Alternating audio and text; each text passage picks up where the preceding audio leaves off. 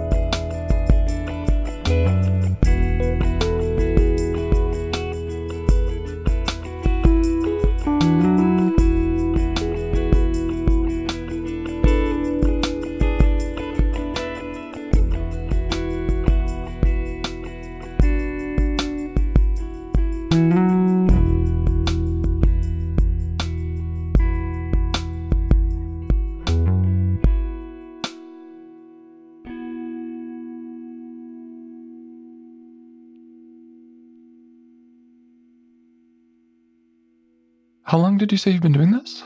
We released the first episode last August, so a year. Oh, nice. But I've been kind of working and gathering interviews and just started working 6 months before that, very slowly. Yeah, as I told you, it was really funny. I think podcast came into my life very late because, at the right moment, but very late because they've been around forever. I was just not very used to the format. And I was just listening to podcast for about a year and a half or 2 years, which is Future Ecologies and Duncan Trussell's Family Hour podcast. Those were my two go-to podcasts for those years. And Wow. and I've played around with music and sound for a while and just wanted to, I was like really inspired, but really didn't feel like I had much to say. It was until I came to the talking to people part of it that made me want to make a podcast. So thank you for the inspiration. I feel so similar. Like, I rarely feel like I have any particular expertise to share with anybody, but maybe I have some curiosity, or I just want to sink a lot of effort into this thing, and hopefully other people enjoy it. But it's rare that maybe I shouldn't say that. Oh man, I'm so unused to like chatting in this format because we get to plan out everything we're gonna say and stitch it all together, and it's never really just about me, which is part of what I'm saying here. It's rare for me to tell my story in that way. Yeah. But yeah. So wait, were you a musician before coming to podcasting? Yes. Very cool.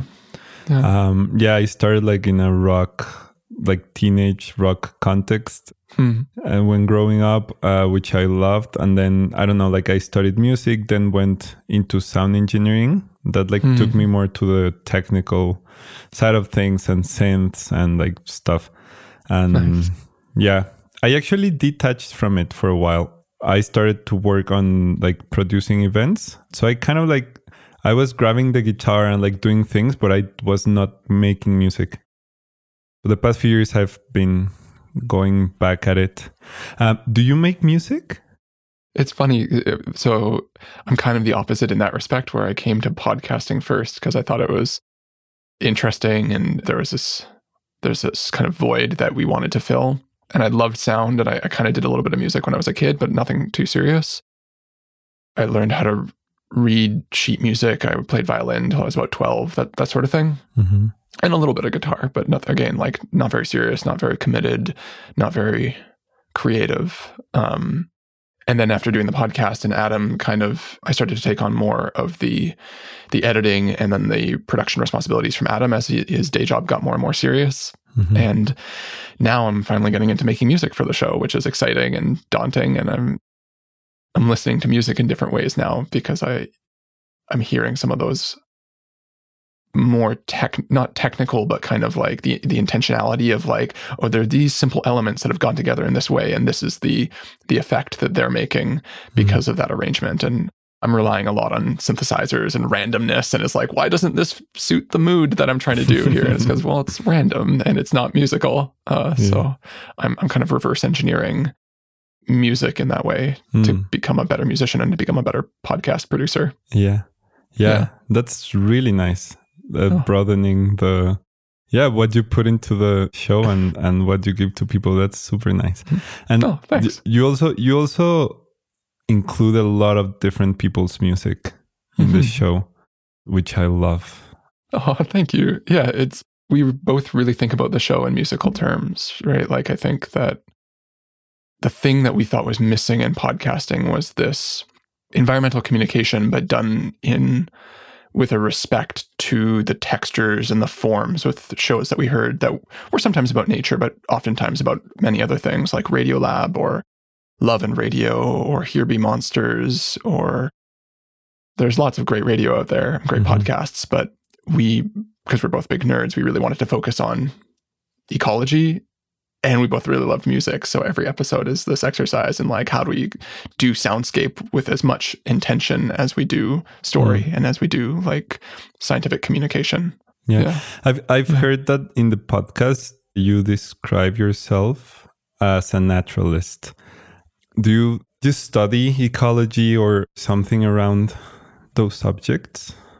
I mean, study in the sense of continuously observe and think about and look into, like experiential studying. As a layperson, right? Like just as somebody who is continuously fascinated by like the weird shapes and textures and mechanisms that appear in nature.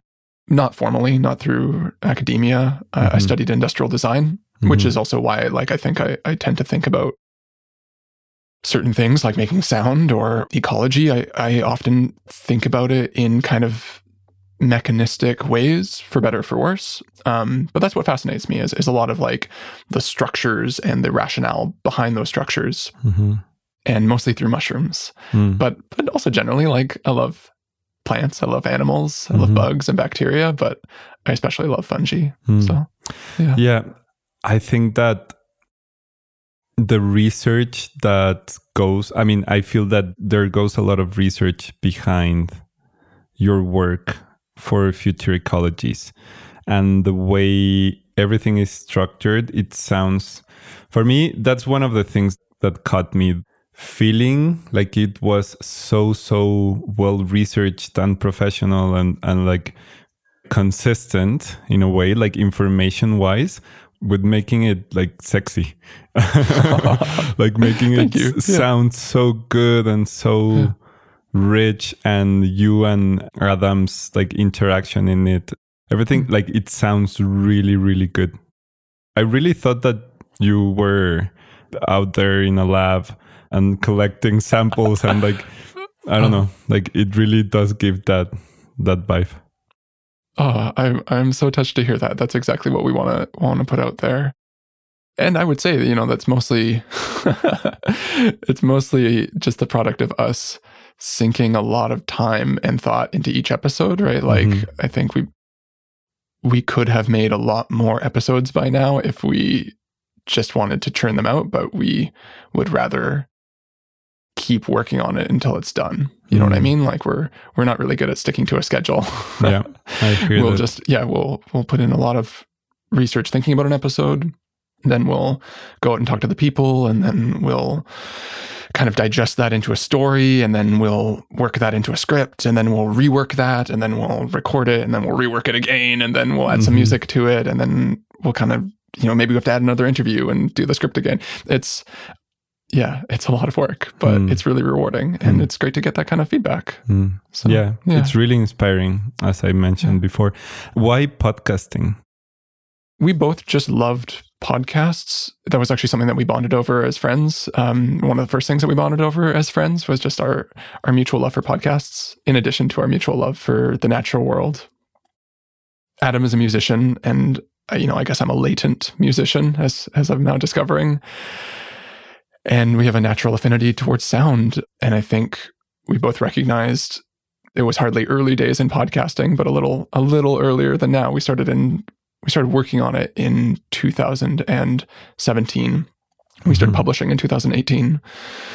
But there was this, maybe not explicit understanding, but a realization that this was a medium that has a lot of power to it, that people can take with them anywhere, that they can trade freely with their friends and neighbors, and that like you really can speak to the world in this powerful way, and not in a totally dissimilar way from other kinds of content creation formats like YouTube or Twitch or whatever, but the audio realm is a little more portable, a little bit more suitable to multitasking. And I think there's a lot more room for storytelling that doesn't involve lights and video production and special effects. Like we can do a lot of special effects. We can take you to places, we can construct a mood, but we only really have to worry about that one dimension, which is sound. Yeah. So, yeah. Yeah, which is really powerful and intimate. And the way in which you approach making the show, do you have like any formula for? I would say that we are actively trying to resist formulas as much as we do fall into our own little ruts and habits. There's definitely like a form of discourse which comes easier to us and is easier to construct because most of the time we're kind of two hosts investigating a topic. But sometimes it makes more sense for one of us to be in the dark and one of us to know the thing. We've done that a number of times. Usually I'm the one that's in the dark and Adam is telling me something. I get to just react. And to peek behind the curtain a little bit, that's usually candid on the first run. But then we fill in the blanks. If there's a piece that's missing, we'll go back and we'll script kind of a bridge, or Adam will feed me a line, or we'll figure some way to make sure that the story hangs together in a way that it might not necessarily if I was just reacting on the spot. So I'm not the best actor, and maybe people can already tell that, but that's one way that we do it. The other way that we do it is that we both kind of know the story and we're telling it together. Yeah.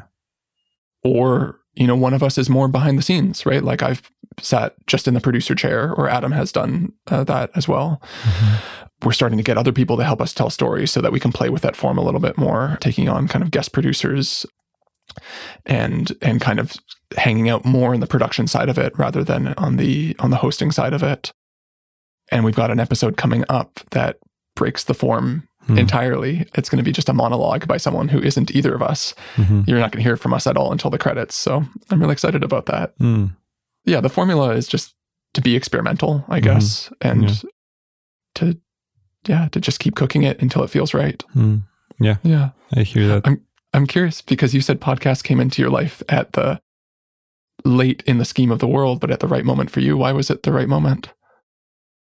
I've always been exposed myself to music, but I was not really used to listening. I'm saying it in my headphones, in my studio, in like this, to like people talking, like audiobooks also, I was not exposed to that. I think it was really nice because it helped me. It brought this intimate factor with it. I feel someone is close to me, sharing something with me. And I think for me, it's really powerful because I can work with my hands and I can do other things while it's one of the little moments in which I can multitask otherwise.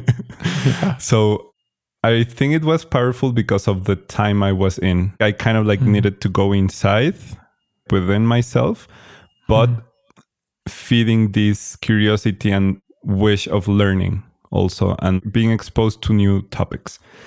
I think that was what made it for me in podcasting.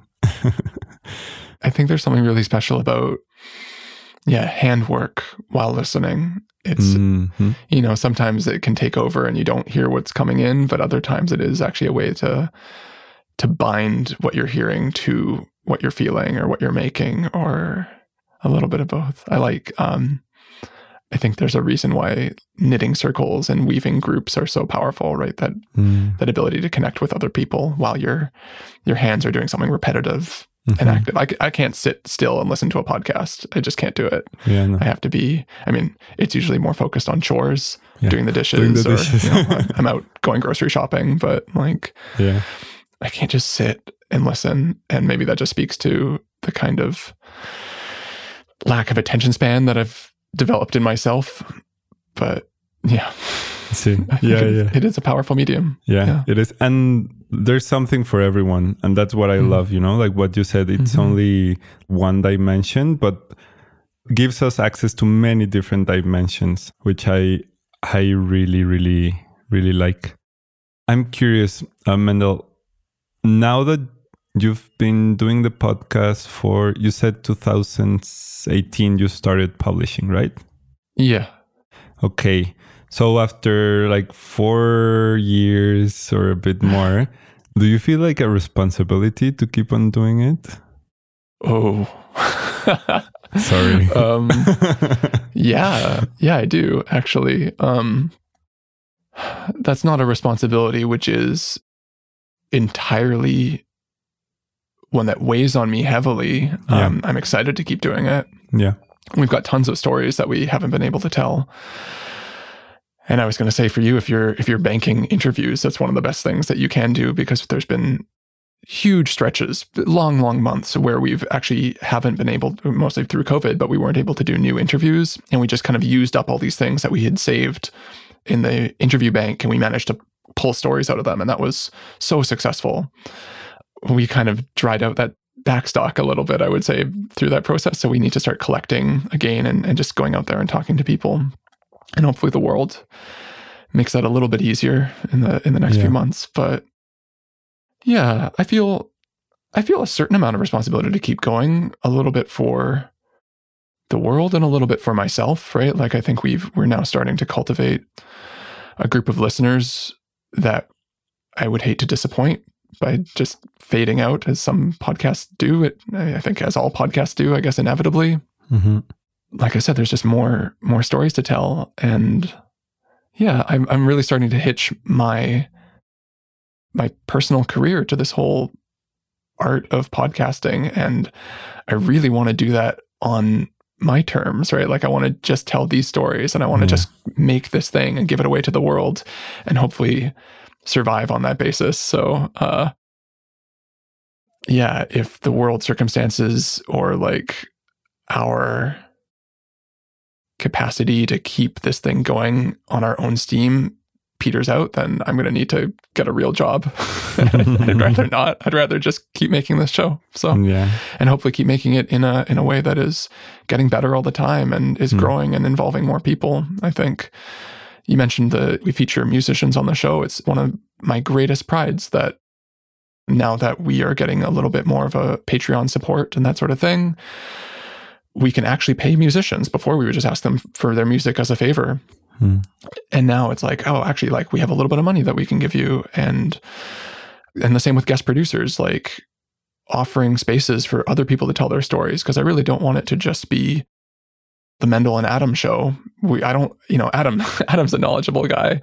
And he has actual working expertise in what he does. I'm just turning into this audio producer, and I don't really feel like I need to tell anything or anybody anything about ecology. I just want to be the conduit by which those stories get told in a good way. So yeah, inviting more people to participate in the show and continuously branching out in terms of that format, what form the episodes take. And if somebody else is telling a story, I want it to sound completely different. But I'm sure, because we're involved, that it'll retain a little bit of that Future Ecologies flavor. But that's kind of my hope. Yeah. I always wanted it to be kind of almost like a media platform, like not just a podcast, but kind of a music label, and kind of like a place for other people to come in and do a little pop-up shop of a podcast. And that's been tricky to execute, because in the end, when you are making something, I think for most of the time, you're the person who cares the most about it, right? Like, it's hard to get other people to dream as hard as you are about your dream. They have their own dreams, and they want to do it in their own ways. So I feel really lucky that Adam and I have quite a closely shared dream in this project. And I don't think it's impossible that other people will want to get involved, but just trying to figure out how to decenter ourselves a little bit in that process is really interesting. Yeah, I think there's this really beautiful and powerful thing that happens when projects and ideas start to be shared. Like, the community makes them just, I don't know, mycelium or something. Like, they just like start like connecting. And I think being human, it brings challenges, because we mostly want things done our way. It's big, it's distributed, it's like, and it's still full of ego, right? It's really hard to escape that. And like I know I have all sorts of problems with my opinion and my relationship to control, especially being like the person at the editing desk most of the time now, and I've got my finger on the publish button. And I think, it's just really lucky, honestly, and hopefully a testament to our ability to get over our egos and work together, that Adam and I have never had a moment where there's any kind of deal breaker in what we want to publish. We can usually sleep on it, and then if we do disagree about something, we'll come back to it and we'll come to some kind of compromise. And it's worked out really well so far. How to make that work with another person in the mix, or how to cede a little bit of control, I have no idea how to do, but I really want to do it, and I want to get better at it. So that's interesting. I will say that from the community aspect, again, it's a bit weird, because it is like the show Future Ecologies is right at the middle of this thing in a way that sometimes makes me a little uncomfortable. But the fact that we have this Discord community now for the patrons of the show and also the musicians and also people who we've interviewed. We try to just get as many people onto this thing as possible, while still, I guess, it's keeping it as a kind of exclusive benefit of supporting our show. Maybe we'll open that up someday. But the point being that it's been really beautiful to see how people connect with each other on that platform, and the ideas that they share, and the kind of like the projects that they help each other out with, and just like sharing information and sharing inspiration and a lot of silly memes. I'm less of a techno optimist than I used to be in terms of the power of the internet to delocalize communities in all these interesting ways, but there's still something to it, right? There is still really special things that can happen on the internet that couldn't happen any other way. Yeah. Before you opened the Discord, Future Ecology's Discord server, did you interact with Discord at all? Ooh, we're getting a peek into another side of my life. Yes, I did. Yeah. I did. How much do I want to say about this? Well, you can cut as much of this as you want, but yeah, I think being at least in part a techno optimist for a good portion of my life, I found myself quite fascinated with cryptocurrency, and Discord I was introduced to through a crypto community that I was a part of. And yeah, that was really the only medium to kind of stay up to date with what was happening there. And yeah, that was a big part of my life for probably like a couple years before starting the Future Ecology's Discord server. And I didn't really participate. I just lurked and read and kept up with the news. But then having a server of our own, feeling like, oh, if it's been too quiet for too long, I've got to inject some news, some enthusiasm into this space, was a very different feeling. Yeah, I hear you. Yeah, I'm asking this because I think I have a Discord account. Well, you're more than welcome on our server, and you can start a new one. I don't think they limit you. So yeah. But I actually a few days ago I was like peeking around the Future Ecology's website and stuff, and I saw that you have a Discord server, and I was like, okay, like this really, it might be like worth the try, you know. Like I'm gonna go see what's in it. Yeah, it's really fun. It's been one of the best ways for us to get to know the people who are listening to our show. I think I'm not very good at social media in general, and I consider Discord part of social media. But like the reason I like having a podcast is because I'm not actually that good at sharing my life with others. You know what I mean? I kind of was always posting to Facebook when I had it pretty cryptically. You know, I didn't post a lot of photos. I didn't share a lot of details. It was just like hints at the things that I was thinking about, but nothing real. I was always a little bit guarded. And it's the same on Twitter. Like I post to Twitter occasionally.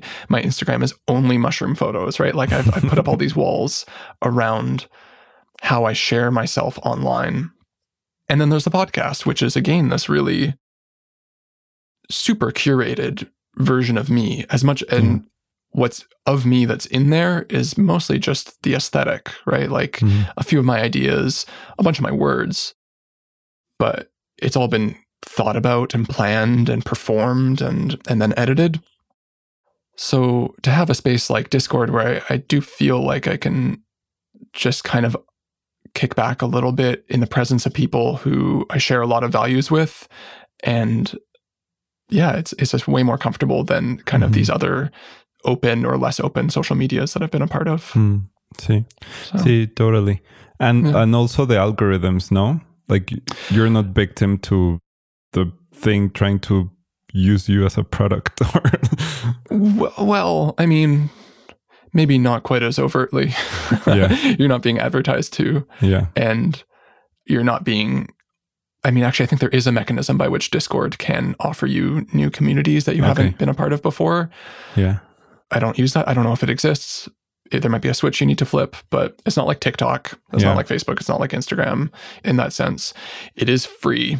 And there is probably a certain amount of like privacy concern about the information that they're getting just from what you're posting.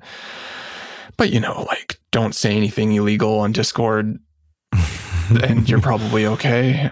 I think our online behavior is probably being tracked and monitored in 1,000 different ways, and Discord is just one of those. Yeah. How, if you don't mind me going a little bit into this, like, other side of you in, like, the crypto world, how, like, I don't want to go into the crypto specifically, but I just want to know, how do you feel around this? I'm going to call it double life that we live, like the digital and the 3D physical. And I'm curious also because of the podcast and because we are kind of we're starting to learn to live in a digital reality also. And, like, how do you feel about this? Highly conflicted. I mean, like, we are living one example of that right now. Like, we're talking to each other over the internet. Yeah. We're both just kind of stationed in our bubbles, reaching out to each other and then eventually to the world at large when you publish this, right? And there's this horrible irony with the podcast that I make, and I kind of suspect the podcast that you make too, depending on how much time you put into editing it, that it's about the world. It's about living life. It's about thinking about all these different relationships.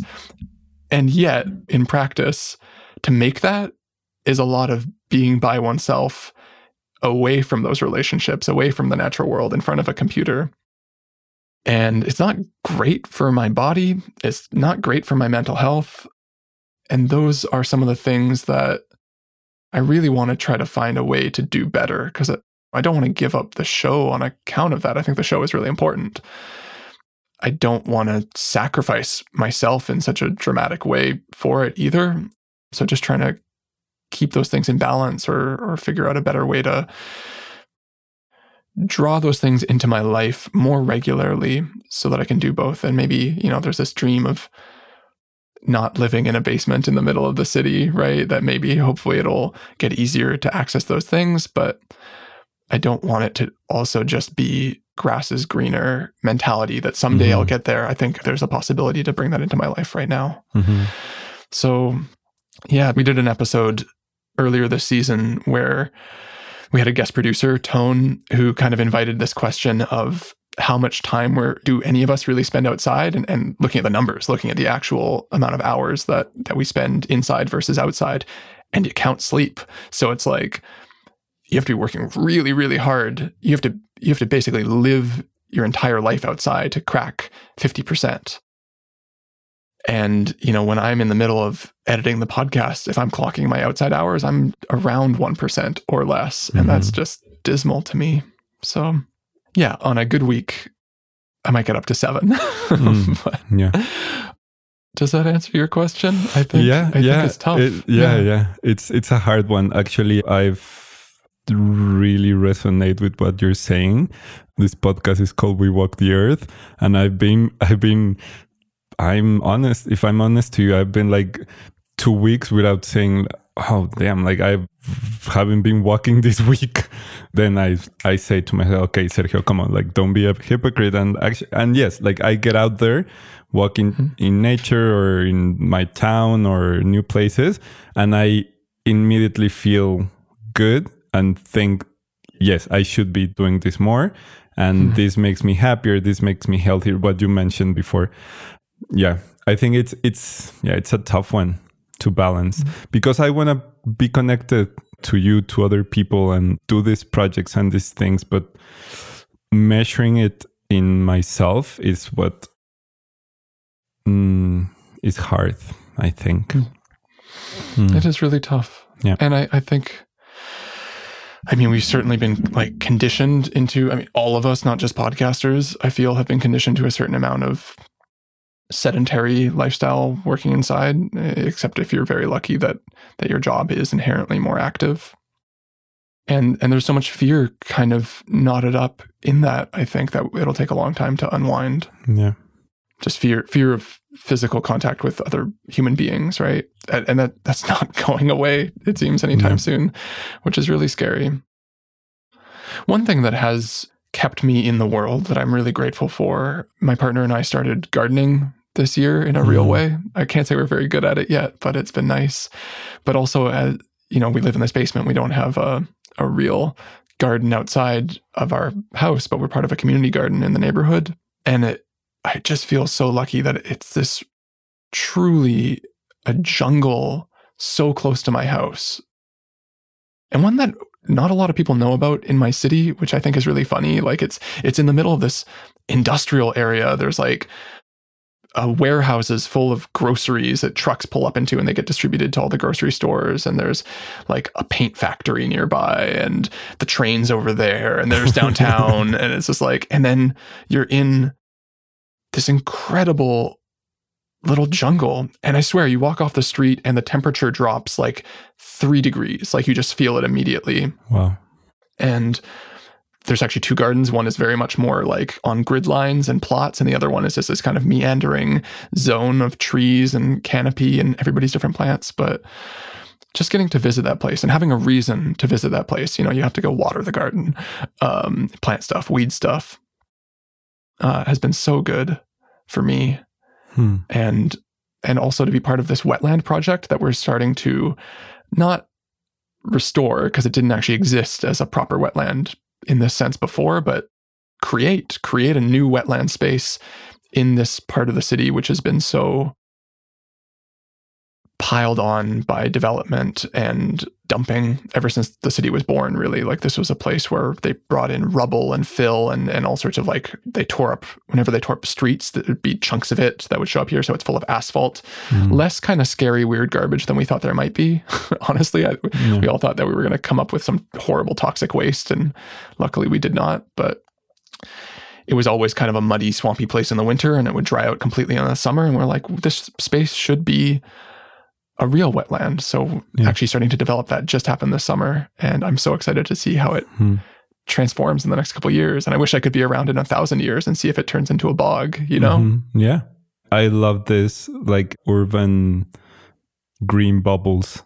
I think it's a necessity of ours to be in contact with nature and with plants and be surrounded by sounds, you know, of the birds, of the little bugs, of these things. And I mean, it's kind of like a shame, to be honest, that we're kind of forced to start looking into this, but I don't know, I see it happening around and it's beautiful. And more people having like a little veggie patch in their backyard and like, it feels nice to see that. Yeah, it is happening. I feel really confident that it is happening. And I don't, you know, there's lots of things that I feel a little bit maybe more pessimistic about in terms of the way that the world is going. But certain things like people reaching those realizations about the things that actually make them feel good and their ability to make food for themselves and their ability to like shape their own environment in a positive way and be part of their neighborhood and be part of their natural world is, I think for the most part, a discovery we all come to sooner or later, whether it's values that were kind of taught to you or whether it's something that you just kind of fall into by accident and then learn to articulate and then learn to desire and seek out. It takes a different amount of time for each of us, I think. But hopefully we all get there. I think, the city is such an interesting form of a place to live. And on the one hand, it's, I think, so necessary for how human beings seem to mostly interact with the planet, right? Like if we take our habits and we try to spread out all over the world, it's so much worse for the world, as much as it seems like it's desirable for us. And then at the same time, the city is on so many different ways wonderful and amazing and like develops all these cultural ideas and develops all these incredible things that you could never get otherwise, but is often so horrible to live within. And I'm hoping that through similar discoveries, like discovering gardening or discovering that like, oh, actually having a street with trees on it feels great. It's shady and it's nice and it smells good. That there are other little discoveries that we can make along the way that teach us individually, and then hopefully collectively, and then hopefully at like the level of policy, ways that we can remold we can remold the city in beneficial ways, right? And I think, I don't know where you are. I don't even know if you live in a city. Do you live in an urban area? Not right now. I mean, okay. I live in a small town. I've been here for the past year. Well, I grew up in this town. It's like a semi-desert town in like the middle of Mexico. Whoa. Yeah. Like high elevation? Yeah. High elevation, dry. Well, there's water underground, but up here it's pretty dry. Yeah, but I hear what you say about the city and its challenges and like beautiful things also. I'm wondering, have you noticed a change in some of your values as you've worked in this project and in the past few years? Oh, that's such an interesting question. I would say yes, but it's really tricky to put it into words. I think I was, for the most part, raised with pretty progressive values. I think I even, from a pretty young age, had a tendency to be a little bit more radical than my parents in those ways. And my parents were already pretty far left. So I came into podcasting with, pretty, I guess, like firmly held, radical, progressive left kinds of values. I think if you wanted to kind of wrap it up with in a few words like that, there are things that, what do I want to say? That basically, one of the things that's changed for me is not specific values per se. I would say that for the most part, a lot of what I thought of then, I still kind of hold as a core value. But what I've learned is, I guess, a capacity to appreciate other perspectives and other values and not necessarily judge other ways of seeing the world as wrong just because they don't conform with my way of seeing the world. And that has to extend to a kind of, maybe not a patience, but like just a giving a space, maybe like, and it's really tricky because there's things that I think are really dangerous and really evil and really like regressive that I don't want to tolerate, but trying to balance that impulse to not tolerate another way of seeing the world with an understanding that my way is not the only way. Yeah. And holding those two things at once is really challenging, right? Especially when we're talking about how, on whose authority does anything happen, right? When we talk about these things that affect not just us, when we talk about things that are about our society, right? Like we can talk about individual freedoms and autonomy and personal choice, but there are all these different things that what I do affects you and what you do affects me. And we can zoom that out to a city. We can zoom that out to a watershed and an ocean and a continent, to the world and our atmosphere, right? Like there's all these different ways that we affect each other. And so it's not that we need a consensus because we can operate without one. It's just that we're not probably going to operate in a very good way without one, I think. So balancing consensus with this plurality of just ways of being in the world is really tricky and fascinating to me.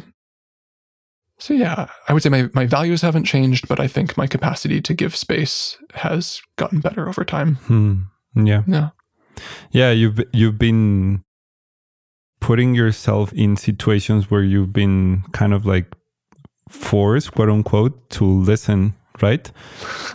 Yeah. To people, to the nature, to your co-producer, to like, it's beautiful. Well, thanks. Yeah. I don't think listening is a skill that you ever really master in that sense, right? If you think you have, that's probably where the problems start, I would imagine, right? And you can slip into thinking that you have at any point and then realize that You need to really practice listening in that sense, like practice to get better at. Yeah, it's always challenging. Yeah. I'm really curious to ask you, how do you create a healthy relationship with hard topics and pessimism and optimism? Because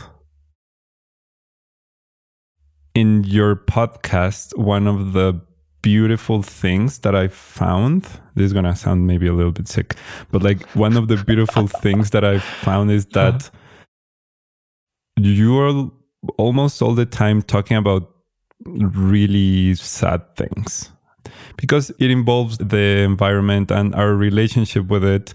And let's be honest, it's like you said, like we're not doing such a great job. On the whole, no. On the whole, to relate to ourselves and the environment and territories and communities, etc., etc. But on the other side of this question is the art form with you are doing it through art, because for me your podcast is art, and talking about these things in a way that makes me want to keep on listening. And I'm not listening because I want to hear about the bad things. I want to hear about them, but then you provide for a twist or for reflection, and then there's always hope.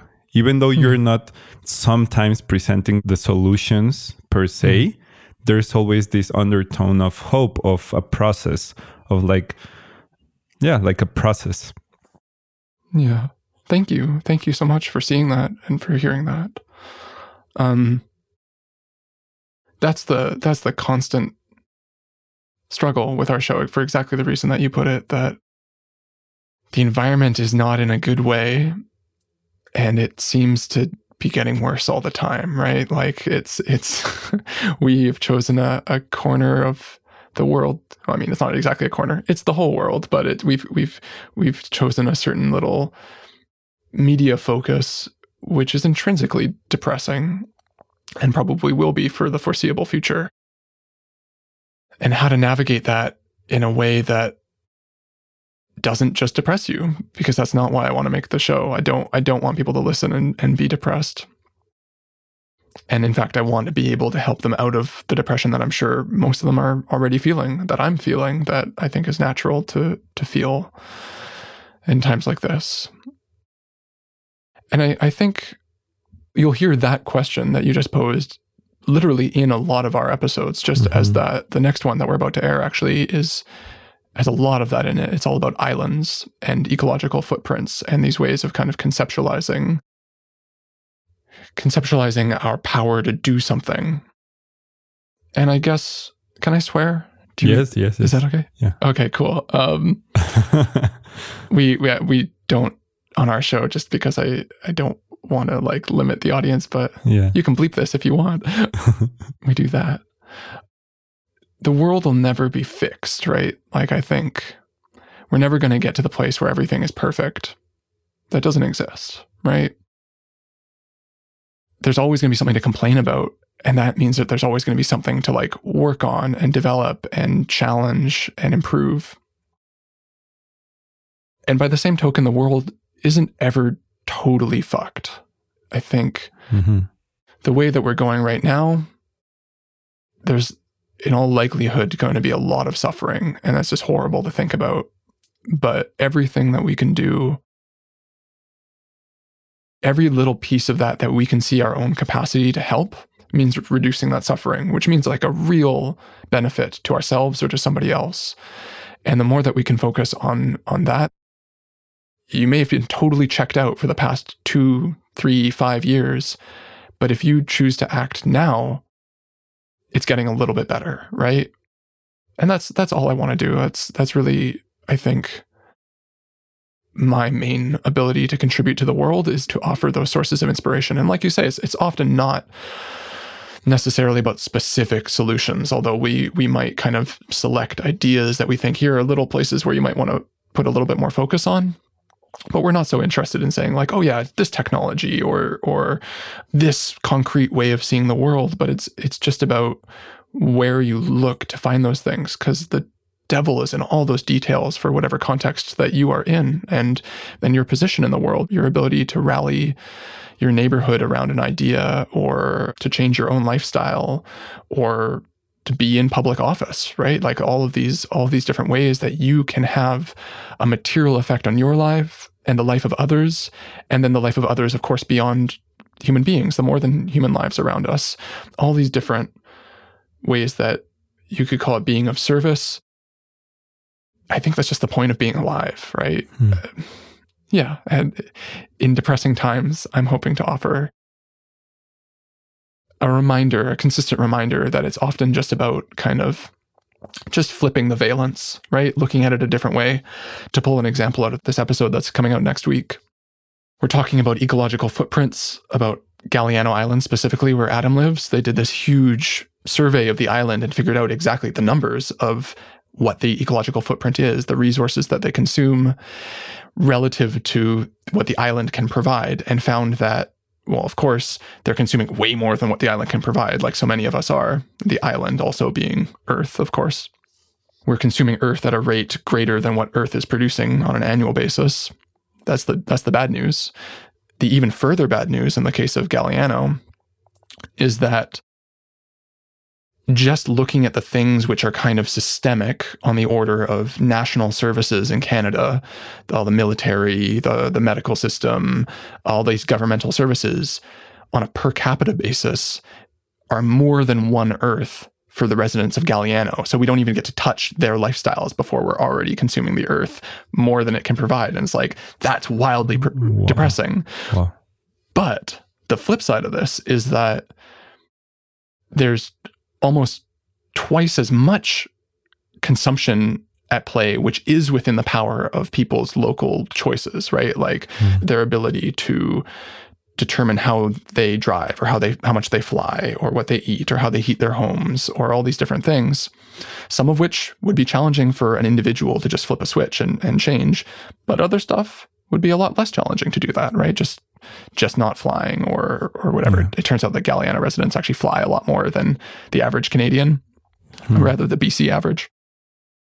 So yeah, I think you can use the same numbers, the same statistics, the same facts about the world, and allow that to depress you, or allow yourself to see where are those opportunities to improve, right? Yeah. And in this case, challenge the Canadian government to do better. Get that 40% of your footprint way, way, way down. But there's still 60% there that you can deal with much more locally. And that's what we're trying to say. Yeah. Yeah. Wow. Yeah. I'm looking forward to listen to that episode. Thanks. It's been so long. It's been so much work. It's been so much work for Adam. He actually did the footprinting survey as part of his day job. So it was just a monumental project. Yeah. There's like a 211-page report about it. Wow. Wow. It's ridiculous. I just had to make the podcast. Yeah. We had a lot of help, actually. We had a great intern for that one. And that was a fun way to play with the form, because Adam got to be an interviewee and Will, our intern, was a co-host with me. And again, I'm just sitting there reacting to what the story that Will is telling me. Okay. It was super fun. Nice. Yeah. Do you see Adam often? I would say occasionally. Sadly, we didn't get to have a summer adventure this year. We like to do an annual summit meeting, we call it, which usually involves climbing a mountain. And it kind of fell through this year, which was both of our faults. Well, I don't want to blame Adam. It didn't come to pass. Hopefully I'll get to go to Galiano soon and visit. We do a lot of our work over Slack. You know, we chat on Slack all the time. We do voice and video calls. And we got to see each other in person every couple of months. The podcast is better when we record in person, but an awful lot of it is also recorded kind of like this, right? Remotely. And you can tell there's a different vibe when we're actually in the same room. It also comes with its own recording challenges, because then we bleed into each other's microphones and it makes my life difficult. But yeah. Yeah, totally. Yeah. I was like shuffling through some of the previous episodes, like I don't know, like maybe from a year old or a bit more. And Sure. at one point you started, Future Ecology started to be supported by, is it the University of Victoria? Oh, yeah. So that was a specific project that we did with UVic. So that was just the Scales of Change series, that limited series. There's 7 chapters and an intro, so an 8-part series, which was super fun. I have to say, it's hard for me to listen to those personally because just from like a hosting and performance point of view, I'm really embarrassed about like certain like script delivery aspects that I'm just completely embarrassed by. But people seem to like it, so I'm glad it lives on the internet. Okay. So no, we don't have continuous support from the University of Victoria, but we were hired by them to do that project, which was just amazing. A real honor to be part. We were actually the first podcast that they worked with in that way. Yeah, I mean, it's beautiful that they support projects such as yours. Do you see in Canada, at least, do you see like institutions being more open to support creative projects like yours that touch on these very important subjects? I hope so. I don't know. I don't really have my finger on that pulse, unfortunately. Like I think in addition to marketing, this afterthought in podcasting, another thing which I'm not particularly good at or interested in is seeking out funding. And that's one of the things where it's like, wow, yeah, I could probably survive a lot easier or, have a lot less stress in my life if we were able to seek out grant funding more effectively. There probably are institutions out there that would appreciate what we're doing and want to help get it out to the world and maybe not want to get their fingers too deep into the creative process unless they were really cool, unless they've got great ideas. But I don't know. I want that to exist, and it probably does, and it's probably heading that way. I just want to make the show, and I want some help to find those things. Do you know what I mean? Yeah, totally. A lot of the opportunities that we've had really in terms of like supporting the show and getting these projects like with the University of Victoria and the Serpentine Galleries and the Bulkley Valley Research Center, they've all literally fallen into, well, not quite literally, but they fell into our laps. Right? Like these were people who came to us and said, we want to work with you on this thing. And we're like, wow, cool. That's amazing. And they were like, we can pay you a little bit. And I was like, whoa, are you serious? And so we did that. Right. But seeking out those opportunities has been such a heartache because it takes so long. And then it's like, oh, and it kind of fell through. And it's like, well, I wish I was just making the show for those months rather than pursuing that thing. So it's just another thing for me to get better at, or hopefully to get better at working with others on. So, yeah. I hope institutions want that. I hope that the seriousness of climate change and our environmental crisis on all fronts is enough to think about getting change on the ground and getting new ideas in people's ears, because we have all these worldviews that we treat as the only way to exist in the world because they're the default. They're what we're raised with or what we're socialized into. And I think so many of us can recognize that there's a problem with that. And we're all just kind of mostly just looking at each other for inspiration on how to move past that. And that's okay, right? It's not, there may be some people who have great ideas. There are a lot of good ideas out there, and we just need to get more different ideas in front of more people, I think. I'm just going randomly like questions I'm curious about your work. There's like this common thread and emphasis on native territories and indigenous heritage that shows up very often in your episodes, and I love that. It was the first time when, as I said, I was not listening to many podcasts, but it was your podcast. It was the first podcast in which I heard someone like honoring the land where the podcast was made at the beginning of each episode. That really, really shifted something in me and like inspired me.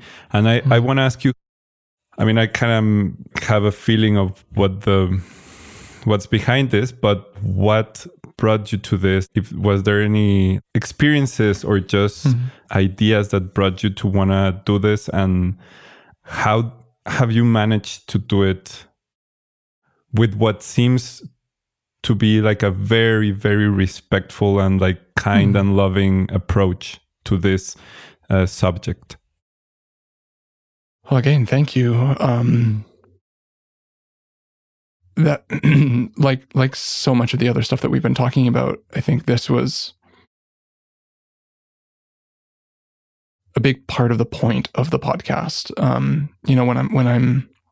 When I'm telling people about the show, I quite often tell people, it's a podcast about decolonial philosophy disguised as a show about nature, right? Like it's really about these ideas, but it presents itself to you as a show where you get to learn about the beautiful things of nature. And really it's about how we are with nature and how we relate to all these things, how we're part of it. And it's not about fetishizing indigeneity or perpetuating this idea of the quote unquote noble savage or these other ideas, which have been really problematic and really popular. Yeah. It's about really looking at where relationships with the land are the deepest. And we're doing this podcast from here. We're mostly talking about these relationships that are here. It's been kind of weird, honestly. I'm grateful, but it's been weird that we have this global audience now, and we have an audience in Europe, and it's like I get a little bit squirrely sometimes when I hear people in Europe talking about the indigeneity and the being indigenous on the Salish Sea, because I just don't know how much contact that they have with that. And not to say that it's inherently bad, but I worry sometimes that people interpret it or that they take it into their own lives as a kind of stereotyping or making a trope out of something. And that's not what we're trying to do. What we're trying to do is, again, just highlight these ancient and largely successful, of course not infallible or perfect in such ways, but deeply practiced ways of working with and existing alongside the context of nature that we have here, the environment that we have here.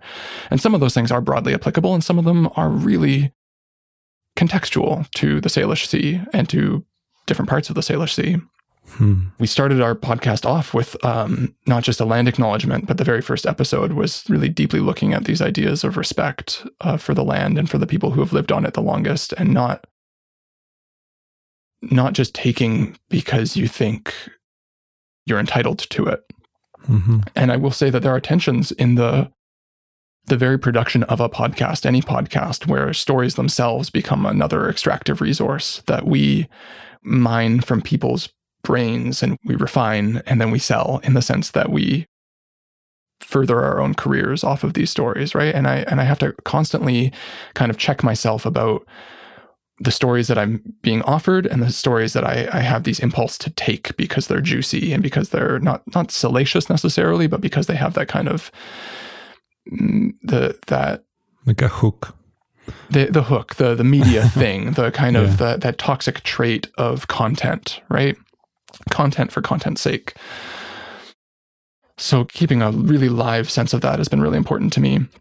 And then the other side of this that I don't know about exactly where you are. Here where I live in Vancouver, in BC, in Canada, by these names, there is quite an active and has been for a long time, ongoing process of disentangling the history of colonization here. And this was something that was ongoing while we were making the show. So it wasn't like we were first to the party on this thing. It was ongoing where we are. But there's also this habit of making a land acknowledgement of that sort. Oftentimes you'd go to an event and they'd say, we're gathered here on the ancestral territories of whoever lived here. In our case, in my case, the Musqueam, Squamish, and Tsleil-Waututh peoples. This is unceded territory, which means that there was no treaty signed about it. There was never exactly like a war that was then fought to completion. It was just this seepage of settlement that bled into everywhere. And then this de facto authoritarian rule of the Canadian state that refused to exist in parallel with the Indigenous states.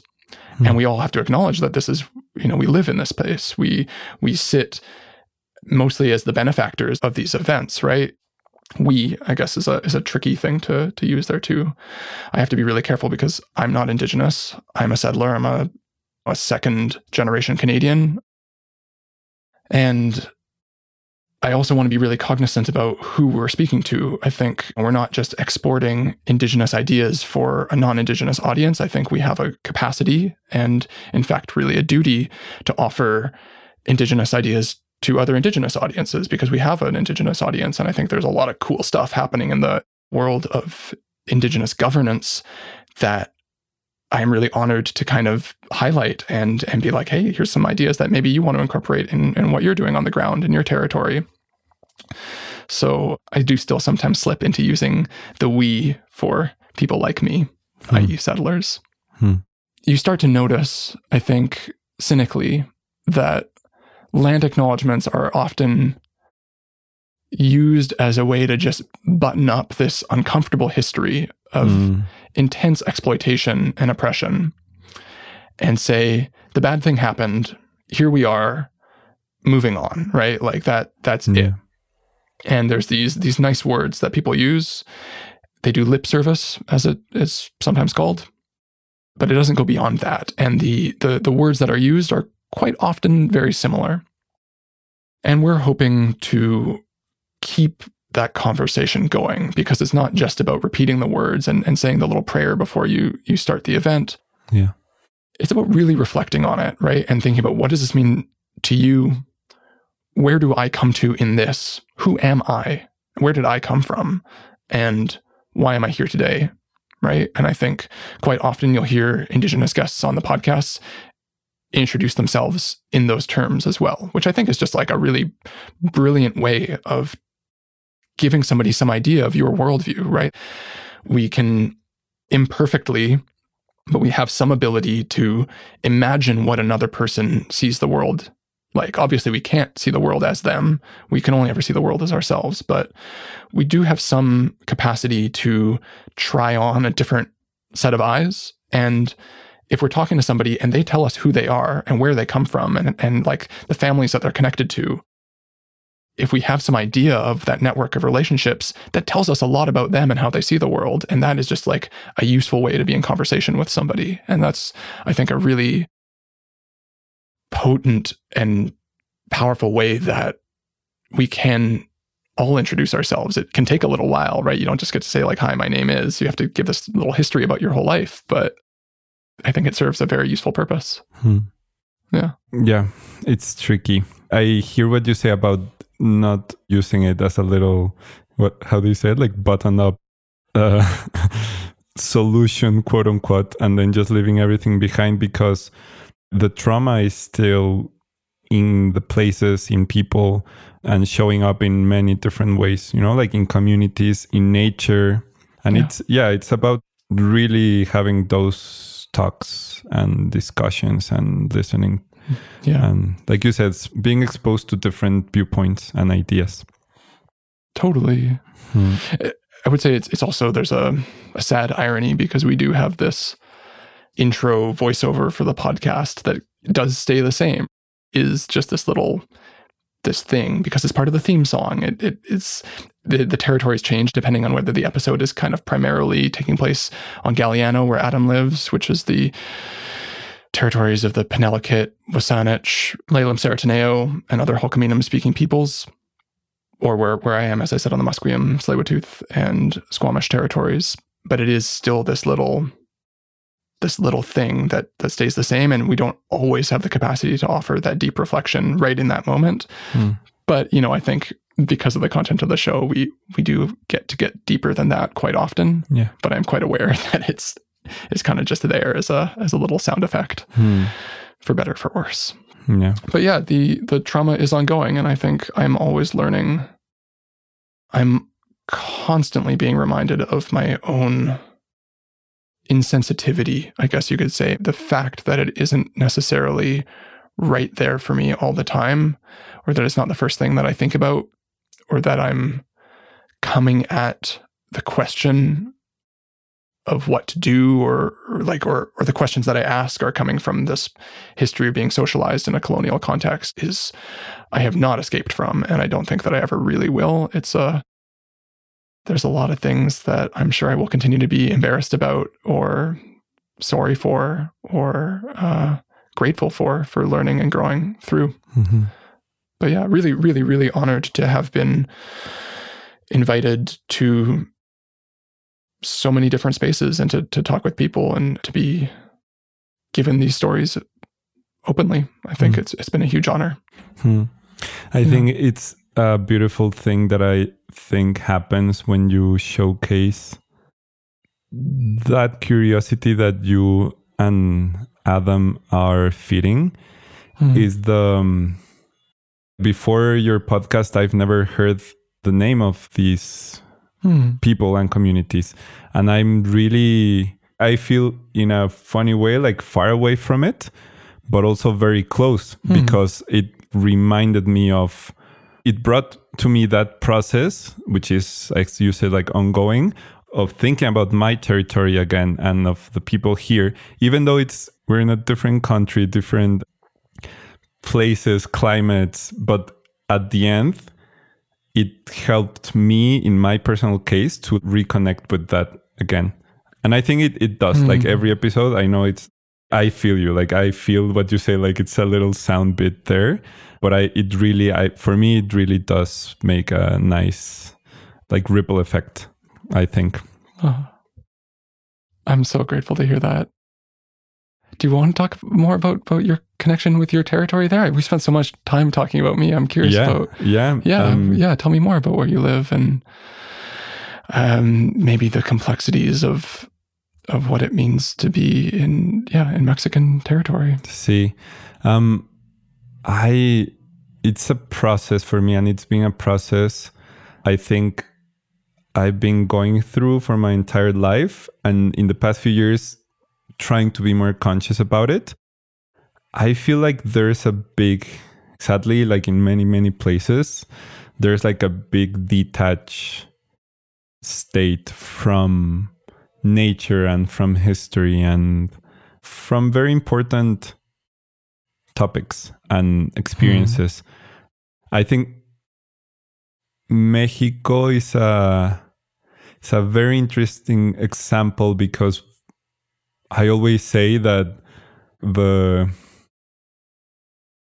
big part of Mexico wants to be like the States in like the capitalistic consumist way.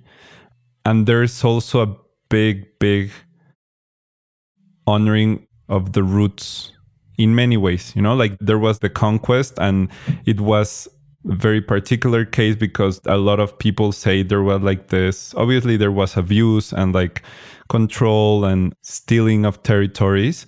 But in another part, there was also this kind of, they call it romance, which I think it's a little bit too positive. But you can see a lot of the traditions around, which is very, very interesting. Just like a big example is Day of the Dead.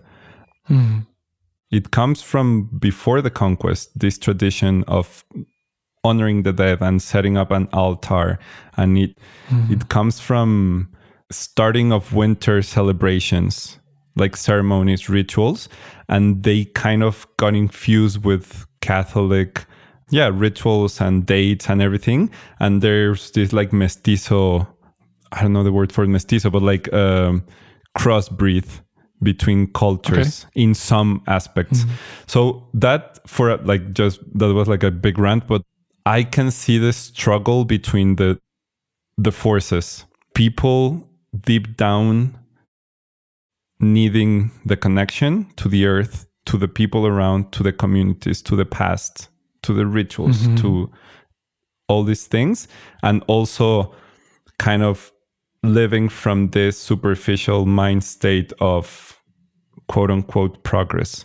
That has been what I've seen growing up in this territory and also in Mexico City, even though it's like way more urban, obviously. But that has also why I'm I've been thinking about it a lot and like really trying to figure out these things and how I relate to them, is because my identity is very fixed to that. Because I have like a little bit, I don't know how much, but I have a little bit of indigenous blood, like heritage. Not a lot. I think it was like my mom's great grandmother that was indigenous. So it's a little bit in me. And I don't have much information about my family history, but I know that a big part of my family were settlers. So my identity has been struggling. I'm like, okay, yes, I was born here, but where does my family come from? What does that mean? Am I building my identity? Is it something that I inherit? I don't know. It's beautiful and confusing at the same time. And it reflects to the situation of the land, I think, and the people here. Absolutely. Yeah. I feel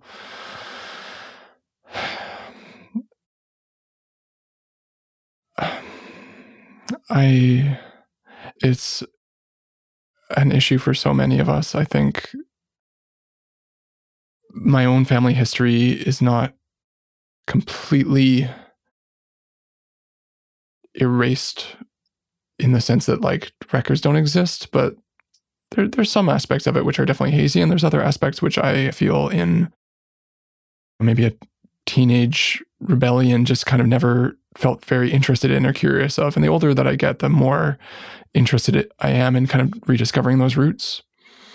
But maybe I think partially in the ignorance of really deeply understanding where my family is coming from, because my family came from across the country, and before that they came from across the ocean. And I don't really know either of those places. I know here, and I feel much more the product of this place than that, to me, remote seeming history of my bloodline. But I'm sure there are elements. I see the power of ritual more and more as I get older, and I still have a hard time with ideas of, I guess, God. I was raised very secular, very atheistic, but I see such importance in opening oneself up to the spiritual, and especially to the ritual, and just the practice of taking the time to do things a little bit slower and a little bit more intentionally. And I don't know whether or not belief in God is a prerequisite or just like a useful part of accomplishing that. And maybe, and this is just my struggles, my own spiritual kind of struggles, but I guess what I want to say is that I empathize a little bit. I feel very disconnected from my roots. I feel very connected with this place in the sense that I feel like it's a part of who I am, but I also feel like I also don't understand it as deeply as I probably ought to. I have a little bit of hope. There was a story that we couldn't keep in the episode for time, but it came from a fellow named Willie Charlie out in Staalis territory, where we were for the Forest Garden episode in episode 1 of season 4. And he was basically talking about, it sounds like this wasn't quite as much the case where you are, but throughout a lot of places in Canada, and I think also in the US, I'm pretty sure also in Indigenous territories throughout the US, there's a lot of active kind of knowledge and language revitalization programs. So elders are teaching the language as much as they can, and kids are going to school and actively learning these things, and really thinking about how deeply the words themselves are connected with the land, that somehow the language reflects the stories of the land. I heard some really, really inspiring things earlier this year. God, I'm gonna totally garble this quote, but in a sense that the land gives language to us, and then we give the land stories that it holds on to, in that sense that we are responsible for telling the stories of the land and passing those along. And that's part of the way that the land itself knows itself. And we're part of that through the stories that we tell, and inherently through the language that we use. So keeping those chains of language as whole as possible is really important. And obviously great damage has been done through the active effort to exterminate those cultures and those languages. And in some places it was complete, which is just really, really unbelievably sad. But the thing that Willie Charlie was telling us was basically this experience that he had. We're going out on the land. Him and his brother had, again, I am not going to be able to repeat the story in the completeness and the richness that he told it, but effectively that they were able to sing a song of the land from being on the land and bring that back. And it was recognized as a song that had already been, that hadn't been sung in a very long time, that there's some capacity for us to, in our current generation, having the chain at some level already been broken, to recover some of those ideas just from being with the territory and listening to it deeply.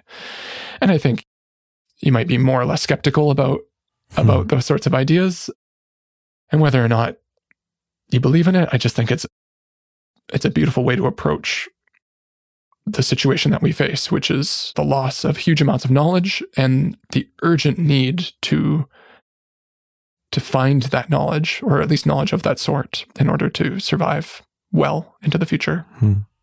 Yeah, totally. What do you feel there's a relationship or like geometry between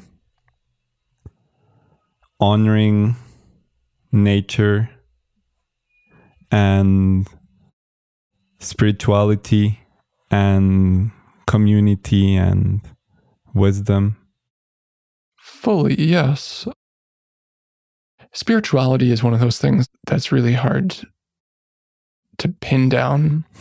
I think we can talk in pretty abstract terms about it, or about, I mean, it's easier to talk concretely, I guess, about just the idea of ritual or the idea of community or the idea of honoring the land.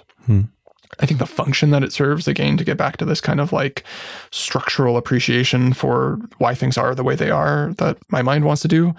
But like at its core, a lot of it to me seems like the taking the time, right? Really intentionally taking the time. It's the reason why people take smoke breaks. Partly they're addicted to nicotine, but partly they just want a moment to meditate. I don't know how many people are taking smoke breaks these days. I don't smoke. But like ritual is a lot of that, I think, is what's in ritual, is taking a break from your regular pace of life to do the thing because it's the thing that needs doing, and you're going to put your whole mind into it, and you do it with a care and a practice. And sometimes it can be rote, like these other things that we were talking about. It's just a thing, and you do it mindlessly. And that's okay, I guess. And then every once in a while, I think you're drawn back into it and you have a new experience of it. And then you carry that forward into your waking life, you could say. And I think similar ideas about when you're taking from the natural world, you should also consider giving to some extent, to whatever that means to you. You know, there could be something physical. Tobacco actually is often used by people who practice such things. I've never quite been able to understand the magic of tobacco to a lot of people. That's not something that I'm in contact with. But it seems interestingly nearly universal, right? Like tobacco has a potency that I'm still trying to understand. I don't often carry tobacco because I don't smoke. But I've given hair. I've put seeds back if I'm eating fruit. I've said something. I've sung little songs. I like songs. Actually, songs are something that I give a lot. And, you know, if I'm being honest, I often just forget, and I sink into that mode of greedily taking and eating berries just because I'm in the ecstasy of eating fruit, and it just feels like so animal. And that's all that I am in that moment, that I forget to slow down and reflect. Yeah, I think community is hugely important. I think we're being told repeatedly from all different angles within this kind of like the system that encourages us to be entrepreneurial, to strike out on our own, and to be the architects of our own success or dismal failure. In this this kind of cutthroat way of existing alongside other human beings and other living entities. I think that totally sucks. What I think it's telling us is that we have the power to do things mostly by ourselves and then kind of recruit others in the service of the thing that we're trying to do. But we're supposed to be at the top of that thing. And this is a thing that I struggle with, starting a podcast and starting this kind of media entity and trying to, like we were saying, bring others into collaboration with the thing that at least originated with me and with Adam. How do I not make that into a pyramid with me at the top, or a wheel with me at the center? How do I make it something more diffuse? I think community is so critical, and that like every time, this is another piece of wisdom that I was given earlier this year, that literally everybody you might come into contact with, they have something that'll just totally surprise you. And that like, if you don't open yourself up to that opportunity to discover that and to give them the space to share it, then you've just missed out, right? You've gone along thinking that you already know exactly who they are and what they know and what they have to share. But there's no way you could know everything that they've seen or the things that the wisdom that they could possibly share with you. And after I was given that, I just kept repeatedly having that experience, that I just fall into these conversations and be like, just let the space open up for somebody to share. Yeah. As if it was my doing. I don't want to give myself too much credit there. But it would just happen that people are amazing. Everything is amazing. Yeah. But we tune out of that a lot. Yeah. So, See, I think we tend to polarized. I mean, I do it a lot, and I think I see it all around me, and I think it's really hurtful. And I was recording an interview yesterday with an amazing artist that has worked a lot with like space and the ideas about space, and he talked about the polarization between thinking and separating Earth from space, and how as everything, it would like really, really be helpful to see a spectrum instead of like a switch. I think that you mentioned it before, like learning to see things through different lenses and perspectives, no, and from different people's perspectives. And trying to hold as many of those kind of, I think, in your mind at once is a really helpful and challenging exercise, right? To not just kind of oscillate between one and the other, but to try to really struggle to hold both of them and feel those tensions and those kind of contradictions. I think for the most part, we believe the things that we want to believe, and we gravitate to those ideas that make us feel good because of the values that we were raised with and because of the worldviews that we mostly just inherited. And it takes so much work to push away from those, even just a little bit. Yeah, I don't know. I don't think I'm very good at pushing away from those, but I do think it's useful. Yeah, I hear that. Yeah. Does space even have a proper definition? I thought it was kind of hazy as it is. It is hazy, but I think he meant like outer space, like what's out there, quote unquote, Yeah. I can see a Star Wars poster behind you. Oh, thanks. That's my partner's. I think it came in like an album. It has the folds of being part of like an old LP, probably a Star Wars soundtrack. Yeah. It's pretty sick. Do you like sci-fi? I love sci-fi. Yeah. Yeah. We're right in the middle of watching Stargate SG-1 for the first time, and it's so corny, but it's got some parts that I actually really appreciate. Yeah. And kind of on that note, actually, I was wondering, where do you see a strict purpose to art, to doing art in this way? Is it part of this process, or is it just reflecting on it? Do you know what I mean? Like, is art the center of it, or is art off to the side? You mean like podcasting and like doing this, or in general? I mean art practice in general, yeah. Okay. But like, I mean, because you're an artist of different spheres, mostly sound. But yeah, how do you reflect on artistic practice as part of this journey? I feel it plays a big role, a big role, like a necessary role in sharing experiences and feelings and channeling those feelings, like in different levels. Like first of all, like coming from as an artist, like expressing something through an art form, just the simple fact of expressing that, it's like grabbing a blank piece of paper and doing a doodle or a drawing or just putting that out there, making it materialize. That's like one really important and, in my case, necessary thing. Otherwise I go a little bit cuckoo, I think, if I stop creating for a while. In another level is communicating.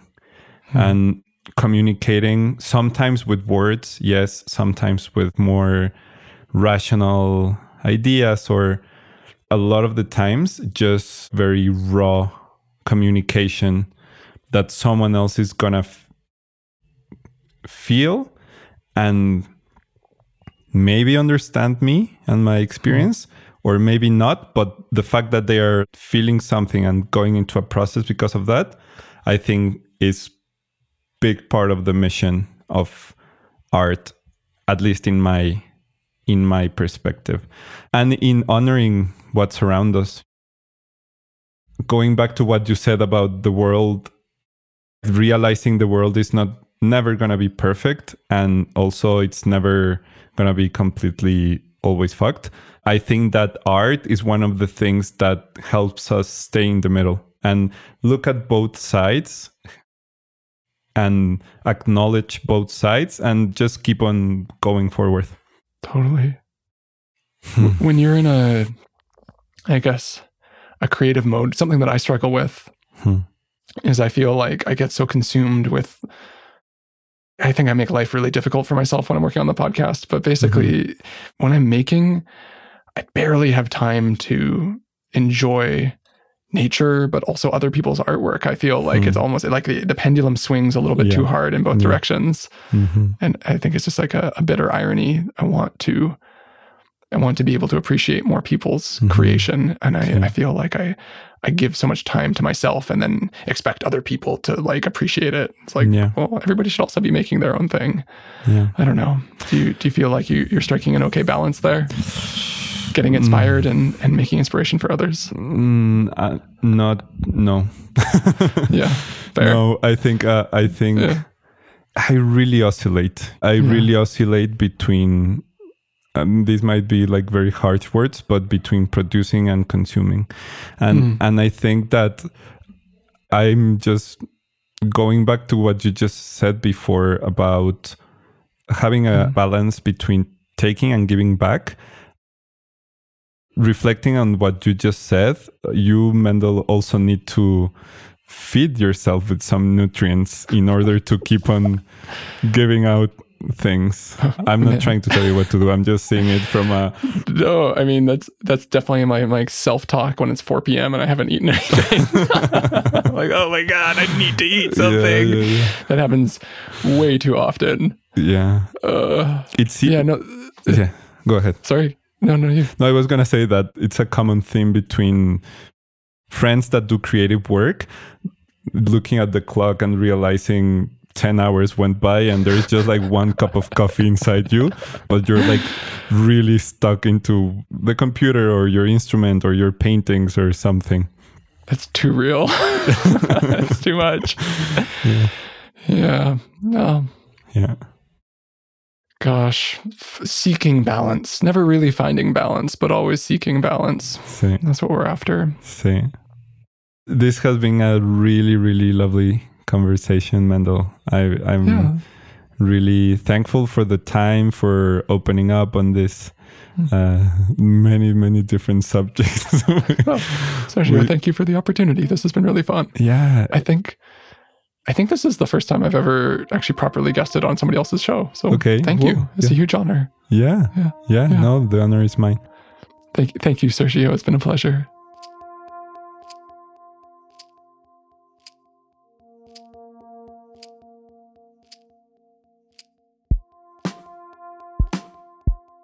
That was Mendel Skolsky. If you wish to connect with them and listen to their show, Future Ecologies, please visit the link in the show notes of this episode. If you're called to discover or reconnect with your inner purpose, you can book a free purpose coaching session with me through my link in the show notes of this episode. We Walk the Earth is a Nautilab original and is produced by me, Sergio Isauro. The music in this episode was produced by Tejedor. Editing by Miguel Andrade. Mixing by Samuel Peñalba. Executive production, Jorge González. Community management, Angie Martinez. If you like this podcast, please rate us and leave a review on Apple Podcasts and follow us on Spotify. This will help us keep going, creating and igniting curiosity in more people.